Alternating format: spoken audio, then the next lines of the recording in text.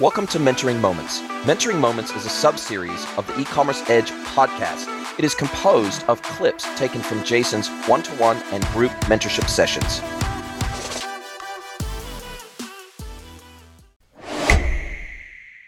And tell me about yourself in terms of you said you're reinventing yourself and thinking about, okay, what does that look like from a career perspective for me? So why digital? Why e-com? Why this space? And what does it do for you? So I returned to the work world after taking some time to parent full-time and worked in a tech company in downtown Seattle for 5 years as an account manager. And it was in the automotive space. And I learned a great deal about the underbelly of the internet and inventory management. And it was 2012 to 2017. So it was different times then, but I liked the role. I didn't necessarily like the automotive world because I'm not really a car person, but I liked being a helper. And I quit that job to start my own company, and where I developed and designed and brought to market a physical product for wellness. And I still have that business, and it's still plugging along, but it hasn't been, I ran out of runway. I didn't have the funds to continue, and I didn't have the fortitude to get funding. And I don't know if we really have a market enough to take it further. And in the hard soul searching, brainstorming process of figuring out what's next, a friend of mine reached out to me and said, "You'd be really good at this. I need your help. Would you come aboard?" And that's a friend, Kathleen Sullivan with Sully Garmin. And she's been in supply chain management for about 10, 12 years. And she needed someone to help with developing a tech stack for a Singapore client. And so I've been really having fun with researching the systems and the processes that this company needs for all the post-sale activities. And I realized actually when I had my own company that I liked post-sale better than pre-sale, even though I'd been a marketer and a salesperson for most of my career. I really like the systems thinking behind post-sale activities and feeling like you're really making things happen in a concrete way. And so I've been 100% in just diving in, learning about warehouse management and about inventory management and order management and all the integrations and the API connections. And I like it a lot. I like it a lot. And this is where I need to be. This is where I want to be. So I'm encouraged by the motivation and the interest, but I realize that I've got a lot to learn. And there are a lot of people that have been doing this for their whole professional lives. And I'm at a juncture in my life where I feel like what I need is, rather than comparing myself with people who have been doing this for eons, I want to learn how to build my confidence by bringing in skills that I've developed throughout my career in a variety of industries and roles and natural systems thinking mind, and be able to project manage these sorts of activities for e-commerce operations. And it seems like that might be a niche for me. And I don't know if it's B2C, like I am doing for this Singapore client, or if it's B2B, which I've done before, or both. But rather than fumbling through on my own, I feel like I need a coach. And also I think having mentorship will bring me some confidence so that I can attend the meetings and speak with more confidence and value the perspective that I have from a lifetime of working. And so that's where I am right now. Wow. I mean, first of all, congratulations on being willing to embrace the new. That's always can be a scary thing, especially if you're changing careers or changing direction in your career, but you're wanting to leverage skills that you do have, but you're wanting to tilt those and pivot those in a new direction and apply those in a new way. That can be a scary thing. So congratulations on I guess being willing to embrace that and being willing to embrace what you don't know and say, look, I haven't been working in supply chain for 20 years. So that's not what I bring to the table. What I do bring to the table is this whole laundry list of experiences in working with people and understanding people and having empathy for people and being able to understand what it takes for people to feel comfortable using technology. And the great thing is, I think that you've picked an industry that is exploding. So supply chain, especially during COVID, was so massively disrupted that I think a lot of businesses realized that they were not ready for, in particular, e-commerce as their primary go-to-market channel. And so even if they were an omni-channel business, so let's say they got 50 or 100 retail stores, plus they've got e-commerce, plus they've got marketplace channels and potentially other channels, social channels, et cetera. And then all of a sudden, they went from maybe a 70-30 split between, say, 70% of their business coming through physical retail, 30% through e-commerce. And then literally at the flip of a switch, it went like 95% e-commerce during COVID. And a lot of what they thought was advanced supply chain capability and technology, they realized that it was sorely lacking. And they were not ready for the kind of scaling that was needed during COVID, particularly for internal logistics capabilities, all the way from warehousing to pick, pack, dispatch to reverse logistics, et cetera. They just weren't ready. They were not ready in any shape or form, and neither were, in many cases, their partners, their 3PL partners, et cetera, that had to rapidly scale overnight for not just them, but potentially 20, 30, 40, 50 other clients at the same time. They just weren't ready. They were not ready for the rapid scaling that was required during COVID. And so we're seeing rapid evolution of not only technology, but processes. We're seeing the implementation of digital twin technology by platforms and technologies that, for example, Google is bringing to the table and various other supply chain technology partners. And it is probably one of the fastest periods of change in the tech space that I've seen, for sure. And it was forced upon the industry. That's the reality. And so a lot of businesses that maybe got along with let's say a WMS that was part of their existing ERP. So let's say they're running Dynamics 365, or they're running NetSuite, or they're running any one of a laundry list of other ERPs. Most of these ERPs will have some form of OMS, IMS, WMS technology that's part of them, or a module to do and handle parts of logistics. If nothing else, then they could at least handle receipting and location management, et cetera. But most of these technologies do not have very good dedicated supply chain components and demand planning components. And so as a result of that, most retailers now, whether that be B2C, B2B, doesn't matter. Most of them that do internal logistics themselves, as opposed to outsourcing it all to, say, a 3PL, or even if they do outsource it to a 3PL, they still need to be able to have really effective order management and routing. Plus, they need to have, particularly if they have owned logistics, owned internal pick, pack, dispatch capability and warehousing, then they need a really good retail-orientated WMS, warehouse management system. So I've worked with a few of those over the years. I've worked with Next. I've worked with PeopleVox. I've worked with some of the biggest and most well-known retail-orientated WMSs in the market. And I never used to think, until I actually went through an internal implementation of a WMS, a new WMS, when I was working at HealthPost. Until I did that as an internal resource, I was working as the e-commerce manager of HealthPost at the time. And we replatformed literally every single piece of technology in the business during the time I was there. So we replatformed ERP, we replatformed our OMS, WMS platform. We implemented new marketing automation technology. We did system integration with point of sale system. We implemented new loyalty platform. We implemented new e-commerce platform.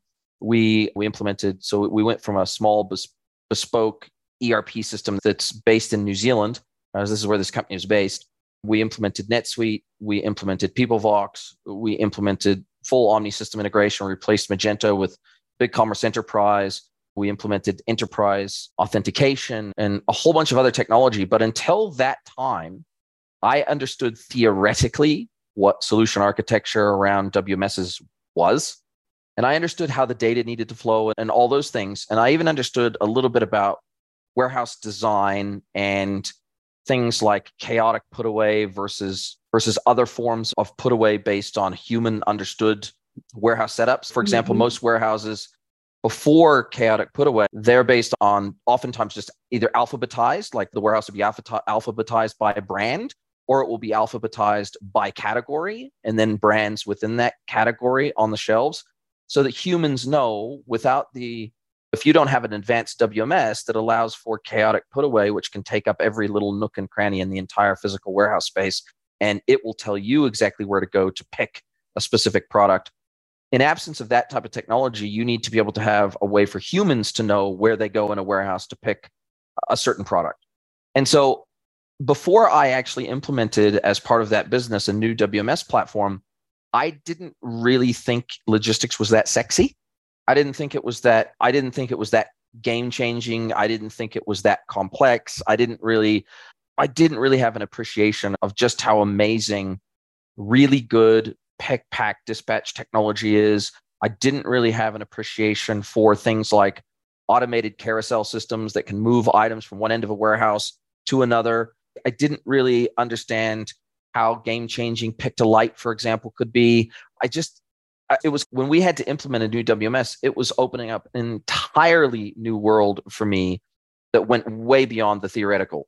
And now it really got into the nuts and bolts of what makes an efficient internal logistics capability, what that actually looks like in practice, and how things like, for example, chaotic put away, which means that there's no fixed bin systems for specific products, and there's no fixed bin locations for any specific product or SKU.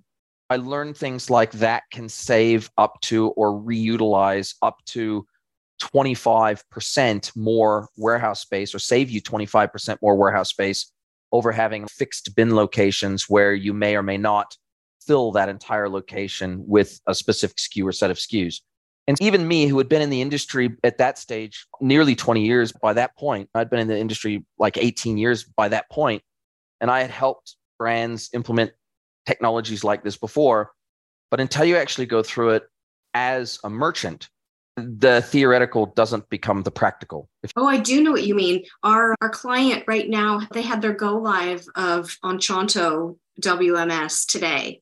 And the string of texts on WhatsApp in the last 24 hours has me dizzy. Like, those guys are on the ground doing it. And in theory, I understand what they're talking about, but I'm not there, and I haven't spent time in a warehouse. So trying to keep myself up to speed as possible, but that balance between reality and theory and knowing what they're talking about in practical terms is like, there's a divide there.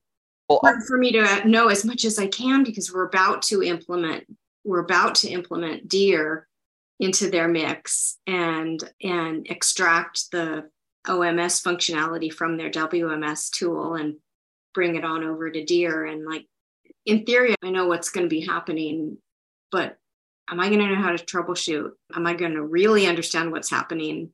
I don't know.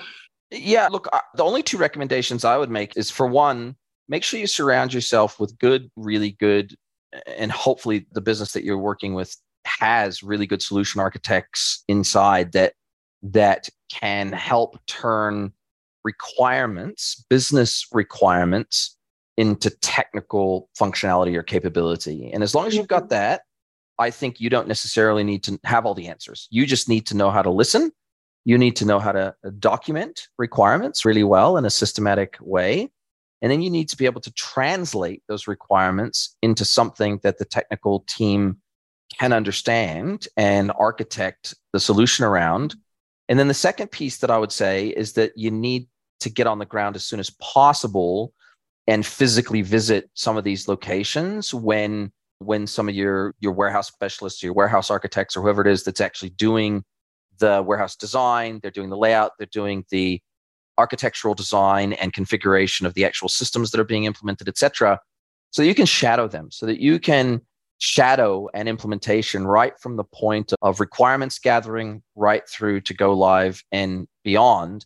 And the sooner that you can get on the ground in some of these warehouse locations and see the end result of the technology that you're helping to implement, the more that the theoretical will move into the practical in your own mind, and the easier it will be in the future to visualize the change that you're bringing to life for these merchants. And I know for myself that until I literally had stepped foot in a warehouse and actually saw the technology running on terminals, at the pick pack dispatch stations, until I saw pickers actually leaving with their pick slips and they had their actual picking trolleys and they were going to the warehouse and they were going on a directed pick, which was basically being directed by the system. Yeah. So we had, and all good WMSs can segment based on rules, can segment inbound orders based on rules. And that forms a bulk pick list effectively that runs across multiple orders. And what it does is, with its knowledge of the layout of the warehouse and location of the products on the pick list, it will direct pickers using the shortest distance between point A and B, or in this case, point A and Z. It will send them through the warehouse in the shortest distance possible to get them as efficiently through the warehouse to fulfill that pick list and move items, say, for example, from a warehouse location to a picking trolley, and then from the picking trolley to the packing stations or to the carousel that's taking items to the packing stations, or however. And in some cases, there's robotic picking. So they've got fully automated picking robots that go and actually physically go to the shelves, and then they move the products on into a trolley that gets then transported to the front of the warehouse. So it depends on what level of automation we're talking about here. But when you physically see those implementations working, then you see how much more enjoyable those people working in those warehouses, how much more they enjoy their job. And so these segmented picking engines, what they can do is these segmented pick list generation engines, they can do things like, for example, in the first half of the day, maybe they pick all the domestic orders in the first half of the day.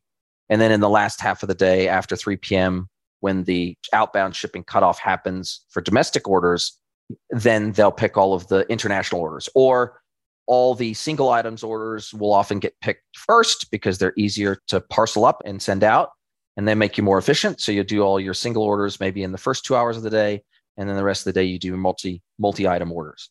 So there's all sorts of ways to segment your orders so that when they are set up for picking, they're the most efficient for you, but they also end up with the best result for the customer in terms of pace and speed of getting them to the customer. So sometimes there'll be priority shipping that people have paid for on an order. And so sometimes the entirety of the orders are segmented by priorities. So if they've paid for priority, say overnight shipping, then maybe those all get picked first and those go out the door first so that you can virtually guarantee that they're going to arrive overnight. Maybe they've paid for a slower priority of shipping. So they haven't paid for premium shipping. Maybe they paid for second day air, or they've paid for totally non-priority shipping that maybe is going to take a week to get there. So there's all sorts of permutations of things like this that a really good WMS is capable of doing that brings extreme flexibility and extreme efficiency to the way that these businesses run. And it gives them optionality more than anything else. And it makes it easy for them to manage and maintain based on looking at the whole entire block of orders that need to go out in a given day. That pick methodology or that pick rule, those pick rules and those segmentation of those orders into specific pick rules, those might change on a daily basis or based on a special event, or they can be based on all sorts of different rules. And those may change from day to day and week to week, depending on your pick performance. But more importantly, what it does is it gives you insights into the performance of the people actually doing those jobs. So how many orders is a picker able to pick in a given day? How many pack and dispatch routines is a person working at a packing station if they're not the same person? If they've got pickers and then they've got packers/dispatchers, then oftentimes it's broken down even more than that in a very large warehouse operation. How efficient is each one of those people at processing their orders that are sent to them for processing? And now we can start to get insights and analytics into what constitutes someone that's ultra high performance. And maybe we need to now pay them more. Maybe we need to incentivize them better, and we need to reward them more because they're performing so much more out of the ordinary versus kind of everyone else. And they're a cut above, and we want to reward that high performance. Or do we need to incentivize our team? If only 10% of our packers are high performance and the rest are not, we need to figure out why that is. And maybe it's the layout of the packing station. Maybe it's the type of data we're putting in front of them and the difficulty of accessing that data. Maybe it's that things are not ergonomic or that they don't have easy access. Maybe they got to take an extra 5 steps to get to cartons that they need to fold up before they can actually put items in it. Or maybe we need to break down into smaller pieces, because we can think of a warehouse almost like an assembly line, right? There's an assembly line of processes that need to happen. There's the put away, there's the receipting, there's the put away, there is the picking, there's the packing, there's the dispatching, there's replenishment, there is quarantining of products that have been returned, there's inspections, there's all sorts of things. Maybe there's gift wrapping, there's all sorts of different tasks to be done in those processes. And when we think about it like an assembly line, we're trying to optimize that assembly line for efficiency. But where there's humans involved, we can't solely optimize for efficiency. We also have to optimize for job satisfaction and fulfillment and sustainability across our teams, right? And so there's just so many lenses to look at all of these things, but specifically where you're talking about warehouses that can sometimes be really hot, depending on where they're located, sometimes be really cold, depending on where they're located. They can be harsh working environments. They can be dangerous working environments, especially if you've got forklifts operating. There's so much to these different types of logistics operations.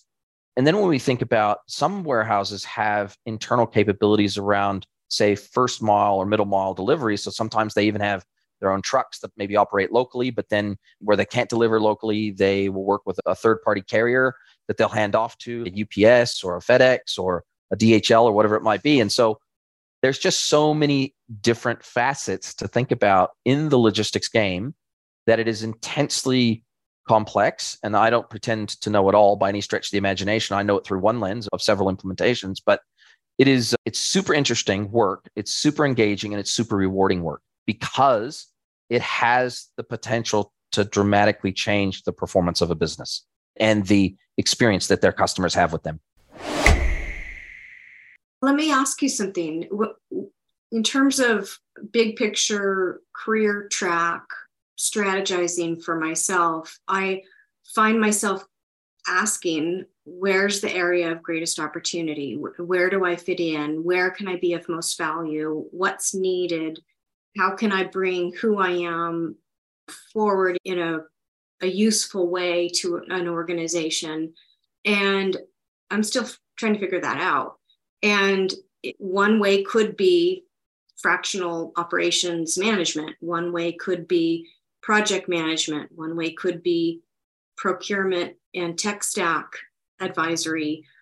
There's so many different ways that I could insert myself, and I'm just not sure what makes the most sense and where I'd shine and be valued.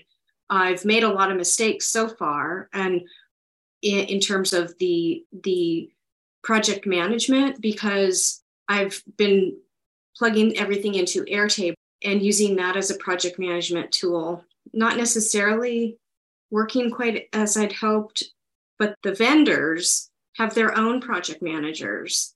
And so then it's like me micromanaging them, but my client is really craving me to be a project manager, to tell her what I need her to do, where are we at, exactly what's happening, because she doesn't want to read through the software vendor's Gantt chart and figure out every single detail. She just wants me to communicate, here's where we're at. So anyway, I know that I'm asking a whole bunch of jumbled questions to you, but I'm just not sure where to focus. Yeah, what I would say, and again, obviously I've only known you for 2 seconds, and I wouldn't pretend to know in detail yet where your strengths and weaknesses may be yet. But what you've described is actually more of a program manager than a project manager. So what your client is asking for is program management, not project management. So That's true, because there are a variety of projects. Each software implementation is a project, and doing SOPs for everything is a project, and coordinating the optimization and efficiency of the entire operations team is a part of the program. I think you're right. So I would describe that absolutely as program management. So you're managing multiple streams of work or multiple projects in parallel for unified delivery for the client. right? So, and rightly, each vendor or partner who's doing the implementation of the technology, because oftentimes the vendors won't be doing the implementation. They'll have partners that will be doing the implementation. They'll just be providing the software. There's a variety of different go-to-market models that each of these vendors will use. Oftentimes in the early stages of their technology going to market, they will have to do the implementations because they'll need to seed the market with their technology to generate demand before they can take on partners who can ultimately be trained up to implement the technology. For example, and make a very tangible example of this for you. So when you think of Shopify, you cannot go to Shopify and get them to design and implement a Shopify site for you. They provide a subscription service for their software. But if you want customization done to Shopify, you work with a Shopify agency partner that can customize and do that implementation and do the configuration of the platform for you, system integrate it with other technologies, et cetera. So you don't go to the vendor in that case, or BigCommerce or Salesforce or VTex. They're the vendor. There's a software vendor. They build products, right? They don't do professional services. They build product. They don't do managed services. They provide product. And so sometimes there's a little bit of a hybrid, but what I have found in the industry is that great product companies are usually really shit at professional and managed services. And usually managed services companies are really shit at making product because it's very difficult to do both very well. Very difficult. Some try to, but it's very difficult to do both well.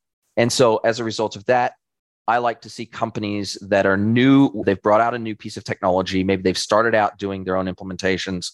They started out doing their own project management. They started out doing all their own solution architecture and doing everything to get their platform implemented. But what I like to see is those technologies evolve past that as quickly as possible. So build a partner ecosystem, an implementation partner ecosystem as fast as possible so that they can focus on building the best bloody product in their category that they can.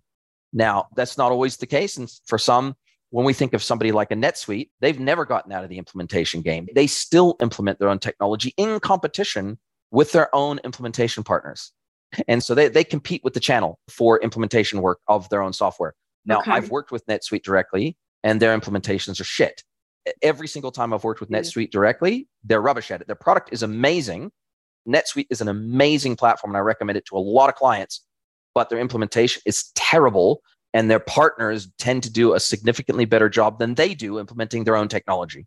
I've seen that in action when I worked for the technology company, because it was DNS. It was like I was on the Mini team and the Lexus and General Motors and Hyundai, and managing implementations. And I wasn't the implementation manager or the onboarding manager. I was the account manager, but I oversaw the whole process from sign up to successful utilization and optimization of the software tool. And the biggest sticky point always was the implementation, because the implementation managers would talk and go through all their rubric, and they bored the client to death. And I just didn't see it. I hardly saw any good implementations. They were just laborious and painful.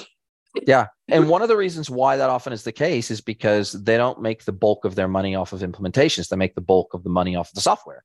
And so because implementation is just a route to getting the customer onto the software and paying for the software, either as an annual licensing fee or monthly subscription fee or whatever it is, the whole point of implementation is just to get to the point where the client is a paying subscriber of the software. And so it's a necessary evil inside of these technology companies in many cases. They'd prefer not to do it. If they had a good partner ecosystem, they wouldn't need to do implementations, but oftentimes they are not yet well known enough to have enough demand coming in to be able to then say, okay, we're going to funnel all these leads off to our partner ecosystem and say, look, we'll sell you the software, just like Shopify will sell you the software, or BigCommerce will sell you the software, or whatever, but we're going to point you in the direction. If you don't already have a partner in mind, we can point you to someone who can do the implementation, because that's their bread and butter. That's what they do. They are not a product company. They are a professional and managed services business, and that's what they do as their core business model. And that's delivering what's happening with Deere right now. The client just signed up with Sin7 Core. They bought the $1,500 onboarding package, and they recommended an implementation specialist, an agency. And they really like them, and they'll probably go with them too. And so then a part of me is feeling, okay, then where do I fit in? how am I going to navigate this? I'm not like, am I going to be useful? How can I be useful? So my entire business is built on being the glue that ties a project together. So I'm not strictly a program manager, although oftentimes I'm roped into program management. That's oftentimes so most of my engagements consist of the initial discovery, the initial deep dive investigation into a business of what they need to move to the next stage of their growth, and to be able to allow them to scale efficiently, to be able to allow them to scale without chucking a whole bunch of bodies at their business, and be able to transition from legacy technology to better technology, being able to translate analog processes into digital processes, being able to do organizational design that is more modern in nature, that suits modern ways of working. And then this is the language I need to learn. Yeah. So really all it is going in and helping these businesses to understand what they don't know, helping them see around corners, and then ultimately helping them redesign and architect their data for digital channels, because most of the time their data is in a disastrous state and is not ready in any way, shape, or form for digital channels. It's just not ready for that. Secondarily, helping them do search and select for technology, helping them do search and select for partners to implement that technology, and then helping them build out the solution architecture at a high level for the entire stack and how that stack is going to work together. Now, I would say in excess of 80% of the time, I'm brought in when a company is trying to re-platform their e-commerce technology, meaning maybe they want to move from Magento to something else. Maybe they don't even know what they want to move to, but they're just not happy with their current e-commerce technology. And so they bring me in to what they think is going to be a pure e-commerce project. But then when I get into their business and I get under the bonnet, I realize, oh God, their ERP is a legacy disaster. Their data is a disaster. They don't have an OMS. They don't have a WMS. They don't have a PIM system, product information management system, and they really need one because the product catalog is huge and complex. They don't have XYZ systems, or the systems they do have don't share data with one another. And as a result of that, they're extremely inefficient and they do everything manually. And there's a lot of double handling in the business. And so oftentimes when I go in and when I'm brought in purely for an e-commerce project, it turns into a much bigger project than that, because usually we need to do a lot of back office work, data and or systems and or process work. We need to do a lot of work before we ever start thinking about an e-commerce replatform or an initial implementation of e-commerce. And so my projects tend to turn into bigger things when we start getting under the bonnet than what we originally think they're going to be. Fantastic, because then it's going to be an ecosystem. It's going to be a seamless, functioning, flowing operations. It's not going to be disconnected. This is exactly what I was hoping to learn more about. Yeah, and I think, look, and the reason that I guess I'm able to do this and how I guess I've managed to differentiate myself from other e-commerce consultants in the market is that the vast majority of e-commerce consultants, only focus on the e-commerce platform itself and supplementary technologies for example, search and merchandising. They focus on all the marketing capabilities of the platform, marketing automation, maybe CDPs, customer data platforms, et cetera, but they don't really know anything about or understand anything about back office systems. So business management technology, they don't know anything about that because they've always focused on the front end. They've always focused on the customer experience. They've always focused on the marketing piece. They've always focused on everything that's customer facing and nothing that underpins all that customer facing stuff. And because I guess I've implemented all of the different types of technology that I consult on now, because I've been at the pointy end as a merchant doing those implementations for businesses that I've worked in at the time, I have a much more holistic view of what it takes to have these businesses be successful. And I'm very fortunate that I was able to go through these large scale implementations in these businesses that I was working for at the time, because these are the kinds of things you really can only learn on the job. You can't go to school for this. You can't get a degree for this. It doesn't exist. So there is some stuff. Obviously, you can go and get a computer science degree. You can go get an information systems degree. There's certain things that you can go to university for that would help you. You can go and get certifications in business analysis or project management. There's certain things that you can go and get, but a lot of this is really, you only learn the theoretical stuff. You don't really learn the on the ground stuff, which is where the rubber meets the road of theory versus reality. And so for me, I guess because I've only ever worked in reality, I really know what it takes to see these projects be successful and to see the client ultimately be successful in their businesses. And so what I would recommend is that maybe I only knew where I could add the most value to businesses because I had done it for so long before. And I had tasted lots of different things in the industry. I'd worked for agencies. I had my own e-commerce pure play. I had worked for some of the biggest e-commerce businesses and omnichannel businesses in ANZ. And over time, it helped me to narrow down the things that A, I was good at, but B, that I could make money at and that there was demand for in the market. Right. And so I think that before you jump kind of whole hog into any one thing, whether it's program management, whether it's account management, whether it's project management, whether it's solution architecture and design, whatever it might be that you think initially looks interesting to you in this industry, for lack of a better term, it might not even be specifically in e-commerce. It might be more in business systems, because obviously if we're talking about ERPs and CRMs and OMSs and WMSs and IMSs, if we're talking those systems, these aren't directly in and of themselves customer facing. The customers don't interface with those systems directly. They interface with those systems through a user interface that is usually composed of an e-commerce website or some kind of other system. And I'm fortunate in that I can work on front office systems and back office systems and consult on both. But that's really only because of my unique experience stack that's brought me to this place. And most people won't have that set of experiences that brings them to this place. And so I think you need to do a little bit of what I did, which is I got to taste lots of these different things. I knew that I wasn't going to be a project manager. I budget, scope, timeline. There are people that can manage that. Like they're like generals, right? And they can manage this so well. And they go out and they get a project management credential, and they get so deep into project management and all the nuances of project management. That's something that I don't want to get that deeply involved in a project. I don't want to be responsible for every tiny little facet of a project's implementation. That's not where I bring the most value, because I'm process driven to a degree, but I also have to be able to think outside the box for a lot of clients because they need something that's quite unique to them. But based on a solid foundation of design patterns, what we use, there's a term in the industry called design patterns, and that's effectively a combination of systems and processes that we know work well together to achieve a specific outcome. And once you've been working in this industry for a long time, you start to understand common design patterns that are very successful in specific situations. Maybe it's combining commerce on the front end with NetSuite on the back end, with PeopleVox as the WMS and Riversend as the PIM system. And I'm just giving you one example.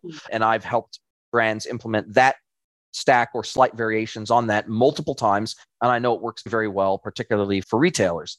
And I know how those systems work in very granular detail. I know how they have to share data with each other in granular detail. And so once you have worked with a series of technologies and processes enough, when you've done it enough, repetitively enough, and you've seen it work well enough, then you can adapt that. You can make changes and adjustments to that for specific scenarios. But you only know that when you've done it enough times to know what works and what doesn't work, is what I'm saying. And so I think that you're probably a little bit too early in the game yet for you to know, oh, I want to go and be an account manager, because effectively then I'm a post-live project manager for the enhancement phase 2, phase 3, phase 4 pieces of work post live. I really like that phase. So I'm going to be an account manager instead of a project manager. Oh no, actually, I want to be involved right from the scoping through the implementation phase and beyond. Oh, I like project management. That's cool. That's what I want to do. I want to do the professional services. So typically, not always, but typically the division between professional services and managed services, they are typically two different sets of services that a business will offer. Some will offer both sets of services. Some will offer one and not the other. Professional services is usually the initial implementation. So there's a project to be done, a discrete set of services to be delivered to get someone live. Then there's managed services, which is an ongoing series of services post live, usually under retainer. That then there's the enhancement phase, there's the maintenance phase, there's all these post live phases that need additional services delivered to them. Like a CSM, like a customer success manager. Or an account manager. The CSMs and AEs, they're AEs and AMs, those terms are sometimes used a little bit interchangeably, because oftentimes they're doing similar types of jobs and roles, but they're effectively highly consultative post-live project managers is really what they are. That's usually, and oftentimes you'll see really good project managers, when they get bored of project management because it's too rigid and it's too process driven, and they want to be a little bit more consultative in nature, as opposed to just documenting requirements. They want to help the customer formulate a roadmap of requirements over time. And they want to do that in a consultative way and help them improve their business, as opposed to just make sure an implementation is done properly. Then they'll move from the professional services side of the business, which is the project side, the implementation side, to the post-live side, and they'll become an AE or they'll become a CSM or whatever it is that they're going to be. So I think that, like I said, I think you're probably a little bit too early to know with 100% certainty which thing you're going to enjoy the most, and which role you're going to enjoy the most, and whether you may eventually get to a point, if you do a bit of project management, maybe do a bit of program management, and then maybe eventually you do some CSM work, you might decide, actually, I now know enough about all these processes end to end, right from the point of the initial discussions with the client, and right from opening that can of worms, which sometimes can feel very overwhelming in that first conversation you have with them. Sometimes when I first start talking to clients, it used to be when I was earlier in my career, it used to be incredibly intimidating, because I was oftentimes speaking to people at board level. I can't imagine you intimidated. It's true. Sometimes have to fake it until you make it, but you have to have the best of intentions. And I always did. And I would always figure out what I didn't know.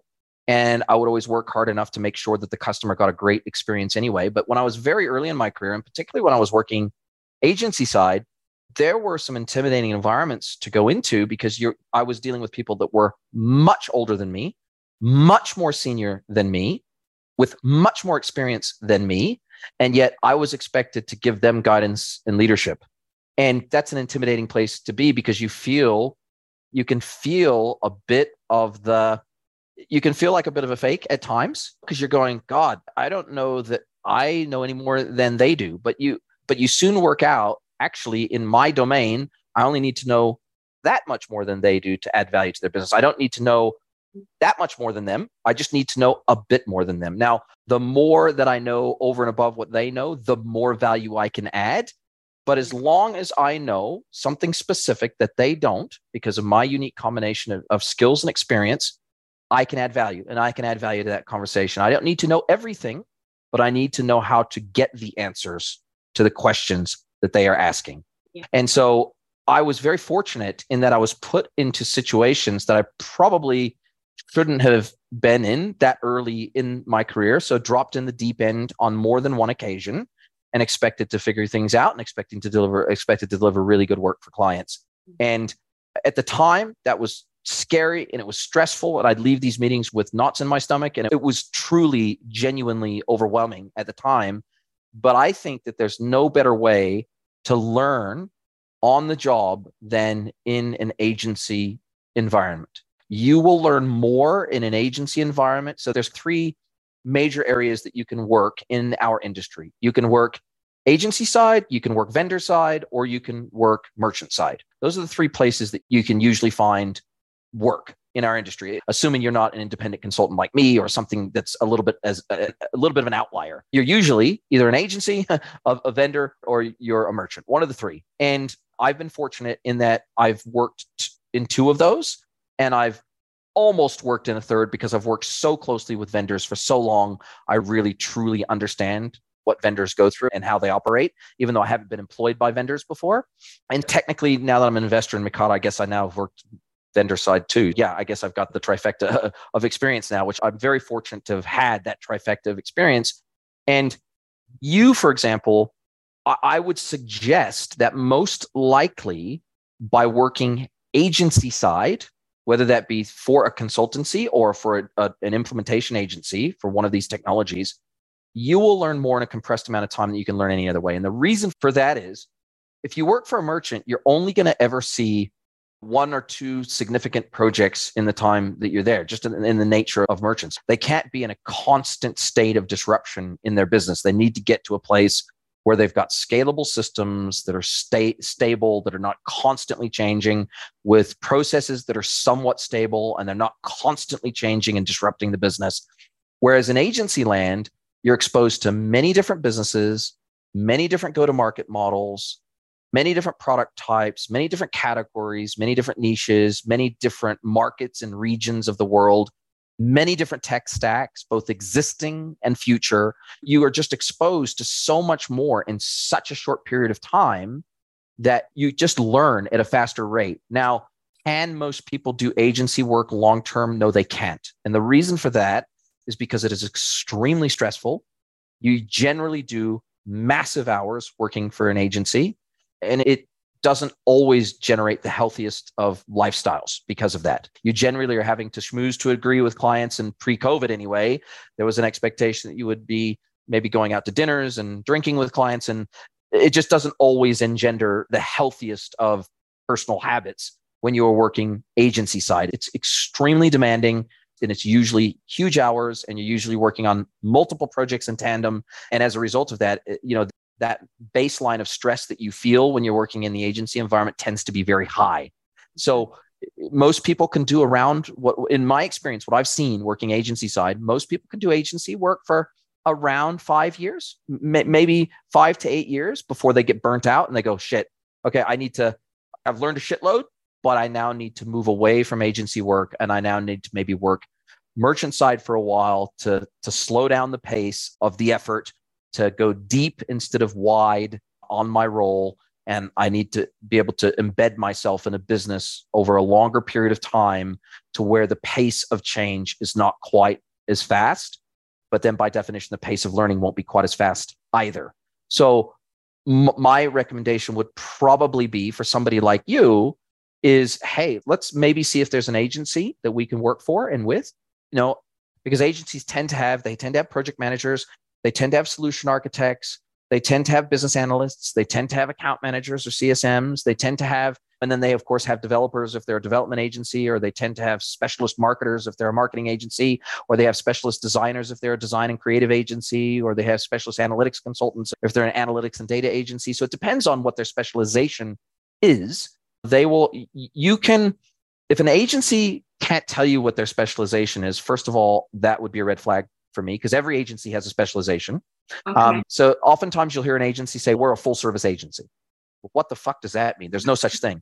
Every agency has a specialization. And if you want to know what their specialization is, you simply ask them, what are the roles available within this business and how many people do you have working in each? Okay. So in an e-commerce development agency where their specialization is development, they'll have 30 developers.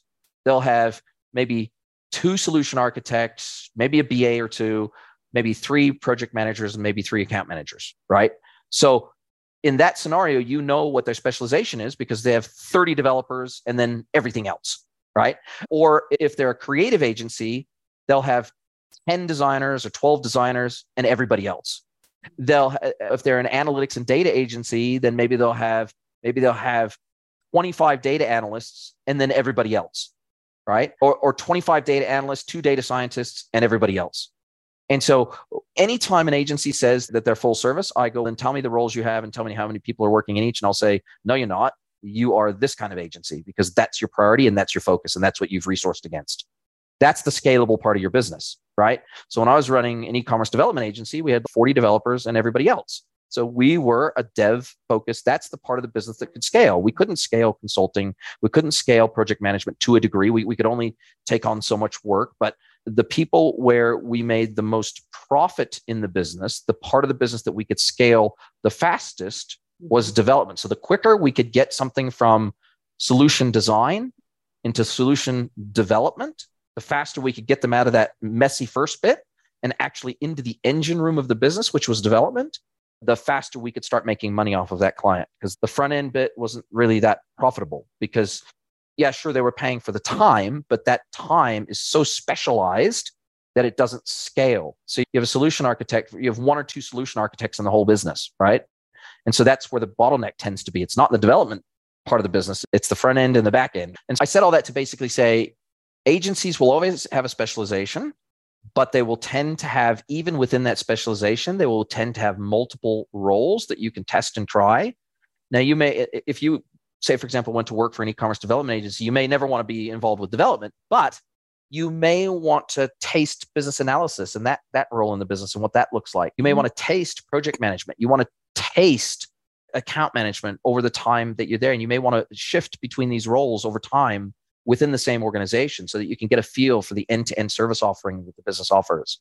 And only then will you go, I love that bit, but I don't really like that bit. So I'd really like to go deep on that bit there, but I don't think I'll go and do that bit again because that's not really a good fit for my personality. Yeah, I do. Exactly. So when I've been researching, trying to find thought leaders, trying to find job descriptions, I can learn more about the language people are using. And it seems in my searches that everything is about, for e-commerce operations, everything is about marketing. It's rare that that's why when I found you, I was so glad because you were talking about the things that I was interested in. How do I do research on e-commerce agencies that are going to be post-sale oriented? Yeah. If you are really more interested in the technical and operational side of e-commerce versus the marketing side of e-commerce, which is where my interest is in the services. So I'm not going to go and manage campaigns for a brand. I don't do the marketing. I understand the intersect between technology, customer experience, and marketing. And therefore, I help brands implement or at least design in the technology that will give their marketers superpowers. I get that. And I can help empower the marketing team within their business with both technology and data to do their job better and to create a better customer experience on the backside of it.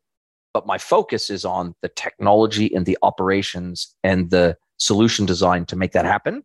And so what it sounds like to me is you're orientated in a similar way, that operations and tech and the enablement that brings to businesses is something that intensely interests you, and optimization of processes and digitalization of processes is something that interests you.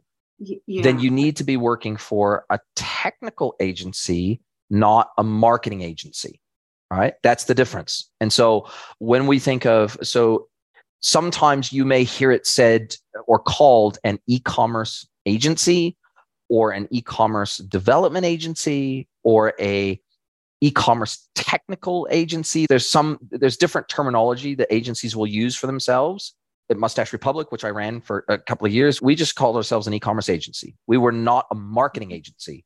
We were an e-commerce agency. So we were doing creative design for e-commerce. So we were creating the UI and UX experience for e-commerce. Then we were implementing that on top of specific tech stacks, and we were integrating systems together to make that happen. And I do want a holistic viewpoint. I do recognize the inherent importance of the one voice to the customer and having the marketing team to be able to share the data and having the teams be able to collaborate and support each other's activities. So it's not that I'm not interested in marketing. I just don't want to be knee deep in Google Analytics and in marketing strategy, marketing tactics, marketing implementation, campaign management, all that stuff. Yeah.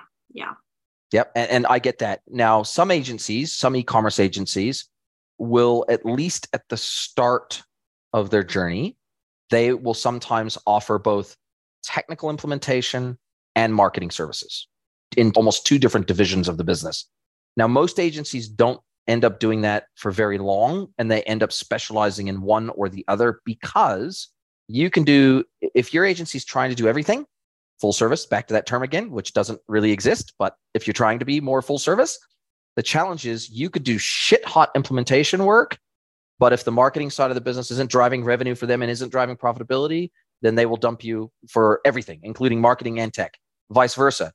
You could be killing it from a marketing perspective, but if from a technical perspective, you're struggling on implementations and you're struggling on the quality of work, the speed of work, all that sort of stuff, then they will can you for the whole lot. Usually it's very rare that they'll say, oh, you're doing a great job on marketing, so we'll keep you for the marketing, but we'll find another development agency to work with. Or vice versa. It's very rare that they'll say, you're killing it from a development perspective, so we'll keep you for that, but we'll jettison you for the marketing piece, right? Especially if they came to you originally with the idea, we want a single throat to choke. You're going to tell us what we need to do from a marketing perspective and all the tech to support it. And you're going to do the implementation of the tech to support it at the same time. So that's the promise. That's a promise of a full service agency. But rarely does the reality measure up with the promise because it's so fucking hard to do. It is so difficult to deliver at an ultra high level from a technical and operational perspective and from a marketing perspective. It is just really hard. And your brain. And different resources. They're completely different resources that you have to have in the business, right? And it's usually better if a technical agency has one or two go-to partners that they have that do marketing, so that if a customer comes to them and says, hey, we don't have a marketing agency and we don't have a dev agency, cool, we'll do your development, but here's a couple of marketing agencies, depending on whether you need email marketing, performance marketing, content marketing, depends on what type of marketing you need, and not all social media marketing. Yeah, whatever it might be, right? And it's better usually if those technical agencies will have one or two strategic partners that they can say, hey, we don't do this work, but we have a couple of partners we trust and we work closely with. And we recommend you go and have a discussion with them, and we can do an introduction to them, and you can have a conversation to see which one fits you and your budget, et cetera. And then we can work closely with them, for example, for Google Tag Manager implementation, and analytics implementation, and rich snippets, and all the other things that require a technical developer to implement. So the marketing agency isn't going to do that. They're going to create a tagging guide usually that then gets handed off to the implementation agency to code in and to implement, right?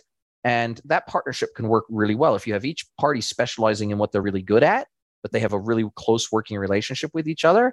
And that's where a program manager can be really beneficial for these businesses, because each agency will usually have a project manager or an account manager on their teams that are managing their pieces of work independently.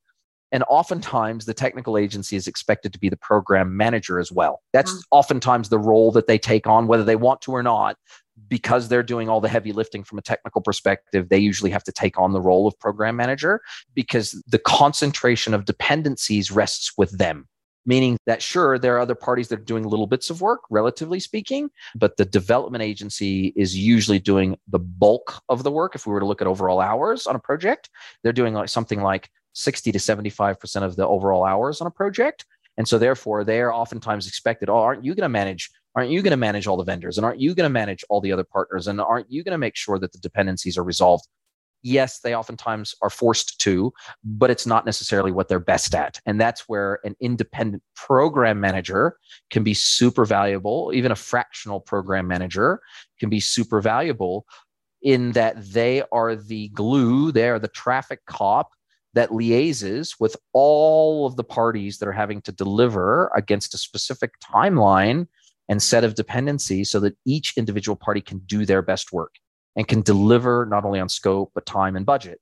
But it'll be difficult for you to step in and take the role of program manager until you have project managed a few projects from those individual delivery parties. Until you've done that a few times, it'll be hard for you to understand what they're going through. So I speak the language of agencies because I've worked in and run agencies. I speak the language of merchants because I was a merchant. And I speak the language of vendors because I've worked with so many vendors over the years. And so I know how to get the best out of these three parties. And that's what makes me a pretty good program manager that sits as an umbrella. I act as the glue. Once we've got through all of the original solution architecture, requirements gathering, and documentation, and then we get into implementation, I function as a really good program manager because I can make sure that all these parties are talking to each other and communicating consistently, that we set up regular WIPs, work in progress meetings between all the involved parties as a project progresses, that I make sure that what everybody has committed to, they're actually delivering on, that I make sure that any blockers get resolved quickly. I had a situation recently where a vendor completely overlooked a requirement that was communicated to them months before. So we're talking a tech vendor here, not the partner that was doing the implementation, but the tech vendor themselves overlooked a critical requirement of a project. And we only found out once we got into UAT, so user acceptance testing, when the merchant was testing out the solution, it was like, this doesn't work the way that we need it to work and the way that we were told it would work. And no one, including the vendor, could figure out a way to resolve this requirement. So so I'm on the email trail of every email communication across every vendor and my client, right? So I'm on like 20 email threads at a given time. And by the time I saw the fifth email bounce backwards and forwards on list, I'm like, no, we're never going to get a resolution this way. So I came back to the email thread and I said, look, my suggestion is we've now had 5 emails on the subject. We don't look like we're any closer to a resolution. Let's jump on a quick call. Let's schedule 30 minutes in and let's see if we can figure this out together. We need to get all the experts sitting around the table discussing this in one concentrated effort. And I almost guarantee you we'll find a solution. We jumped on the call. Within 15 minutes, I had actually thought of a solution that would work for all parties. And I thought of a supplementary bit of data matching that we could do that the vendor goes, oh, actually, we do have the ability to do that using this methodology. I just completely didn't. This was the solution architect on the vendor's side. They said, I didn't even think of this because we almost never have to do this. It's a very rare requirement. And as a result of that, I didn't even think of it. But now that you mention it, we can actually do this. We just need another integration. We need another piece of data coming into our system that we can then synthesize, and then we can send it back out via integration as well. And so literally within 15 minutes of us jumping on a call, we had identified the core root of the problem. We had identified a potential resolution, and we put together an action plan for all of the parties to go away and execute on. And now we're back on track again. Now, that is the type of on-the-fly solutioning, is what I call it, that you can only do when you have been through the ringer for 20 plus, and obviously it doesn't necessarily take 20 years. If you've been doing what I've been doing for as long as I've been doing it, solutions to problems that other people cannot see, just because you've had to deal with problem solving so many times before, there's always a solution. Somehow, some way, there's always a solution. And sometimes everybody is so intent on defending their patch, meaning that no one wants to put up their hand and say, oh, I overlooked that requirement. Shit, we fucked up. No one wants to admit they fucked up, right? So without putting blame on anyone, I can be an impartial third party that says, let's not talk blame here. Let's just talk solutions. What can we do to, first of all, we need to really clearly identify and articulate the problem. That's the first thing we need to do. Because unless we're all on the same page about what the fucking problem is, we can't solve it. Then once we've articulated it, we're really clear and the merchant is really clear on what the problem is. Then we need to get really clear about what potential solution or solutions there are that we can investigate together. And then once we've done that, let's formulate a plan of attack to deal with this problem within a no blame. There's usually in almost all these types of situations, there's plenty of blame to go around, meaning everybody can wear a little bit of blame. The agency, the vendor, the client, me, there's always blame to go around. So if we take the focus off the blame aspect and we focus on the solution aspect, then usually we can get past any impasse. But sometimes it takes that independent third party to make that happen, right? But the only reason that I'm able to do that is because I've been in the agency seat. I've worked with vendors for a long time, so I know 100% what their perspective is all of the time. I get it. And I've been in the merchant seat, so I know what it feels like to be in the merchant seat to go, fuck, I don't give a fuck what has to happen to fix this problem. I just want it fixed because you all knew that we needed this piece of functionality because we told you right from day dot we needed to be able to do this thing. And I don't give a fuck how it happens, but it needs to happen because we can't get through UAT without it happening. It's a core requirement that we cannot do without. And so I guess, there's a whole lot of psychology involved in how you work with large groups of people trying to deliver on a common purpose. There's a lot of psychology behind that. There is. And it seems like you would like that side of it. I think I would. I think I really would. And I really like the idea of being able to go up and down, go into the weeds a bit and be able to see things from a holistic, big picture angle and bring perspective to a situation.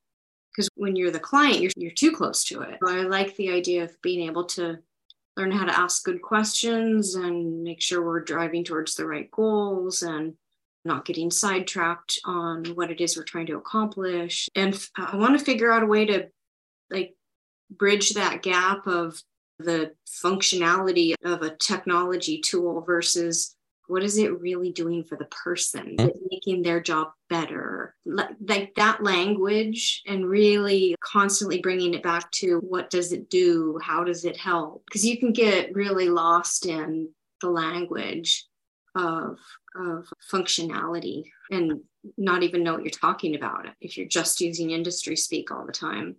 And look, technology in and of itself it doesn't solve anything without people. And so for me, technology is just an enabler. That's all it is. It's a very important enabler, but it's just an enabler. It is not, if you've got fundamental people issues in your business, if you've got fundamental process issues in your business, no technology is going to fix that, right? No technology is going to, in and of itself, there is no technology that is that much of a silver bullet. Otherwise, everybody on the planet would be running that same technology. But the fact that we have thousands within almost every single software category, we have hundreds and or thousands of vendors trying to solve for very similar problems, right? And so the reality is there is no such thing as a technical silver bullet. Now, what there is are inherent built-in processes that are default processes associated with certain pieces of technology or certain vendors' versions of technology. Now, that can be helpful in absence of existing processes that are working. And what I mean by that is, so for example, if a B2B business has never done e-commerce before, then every single sales process that they have engineered from the beginning of their business till now has all been centered on human beings running and managing almost every single aspect of that sales process. So it's a sales rep knocking on doors. It's a sales rep building a relationship with the customer. It's a sales rep onboarding the customer. It's a sales rep taking orders from the customer. It's a sales rep emailing the customer or ringing the customer. It's a sales rep taking the order from the customer and manually inputting it into an ERP or a WMS and making sure that order goes out the door to the customer. It's all of the above, and it's all manual, maybe augmented with a Zoom call here and there or email here and there or whatever, but it's largely manual in nature, right?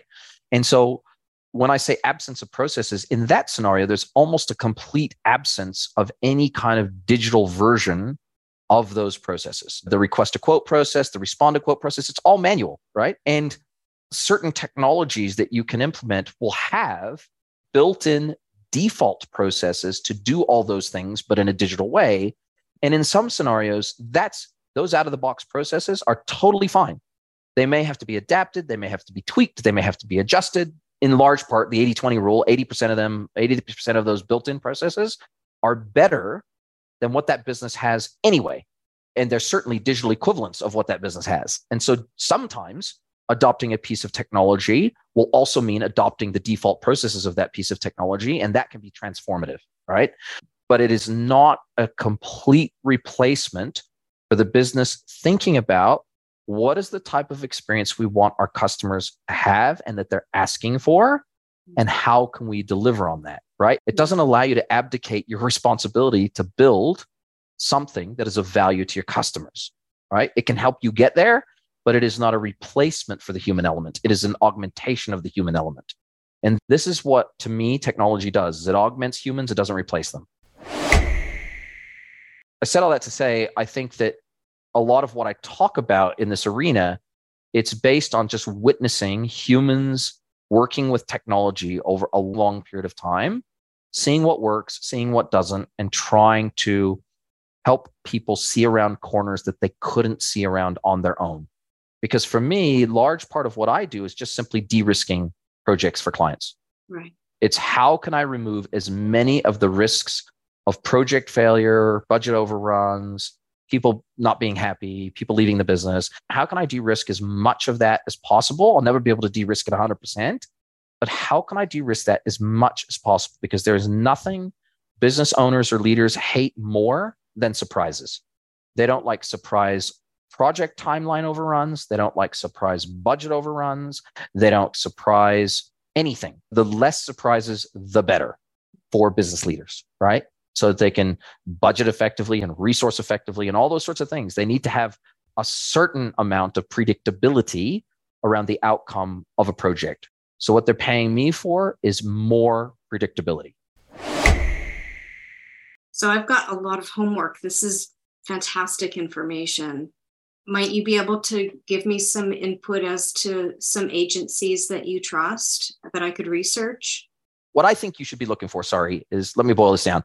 You should be looking for a great boss, not necessarily a great business, because you will be working underneath somebody and you want to get as close to the nexus, not necessarily of power, but as close to the nexus of learning as you can.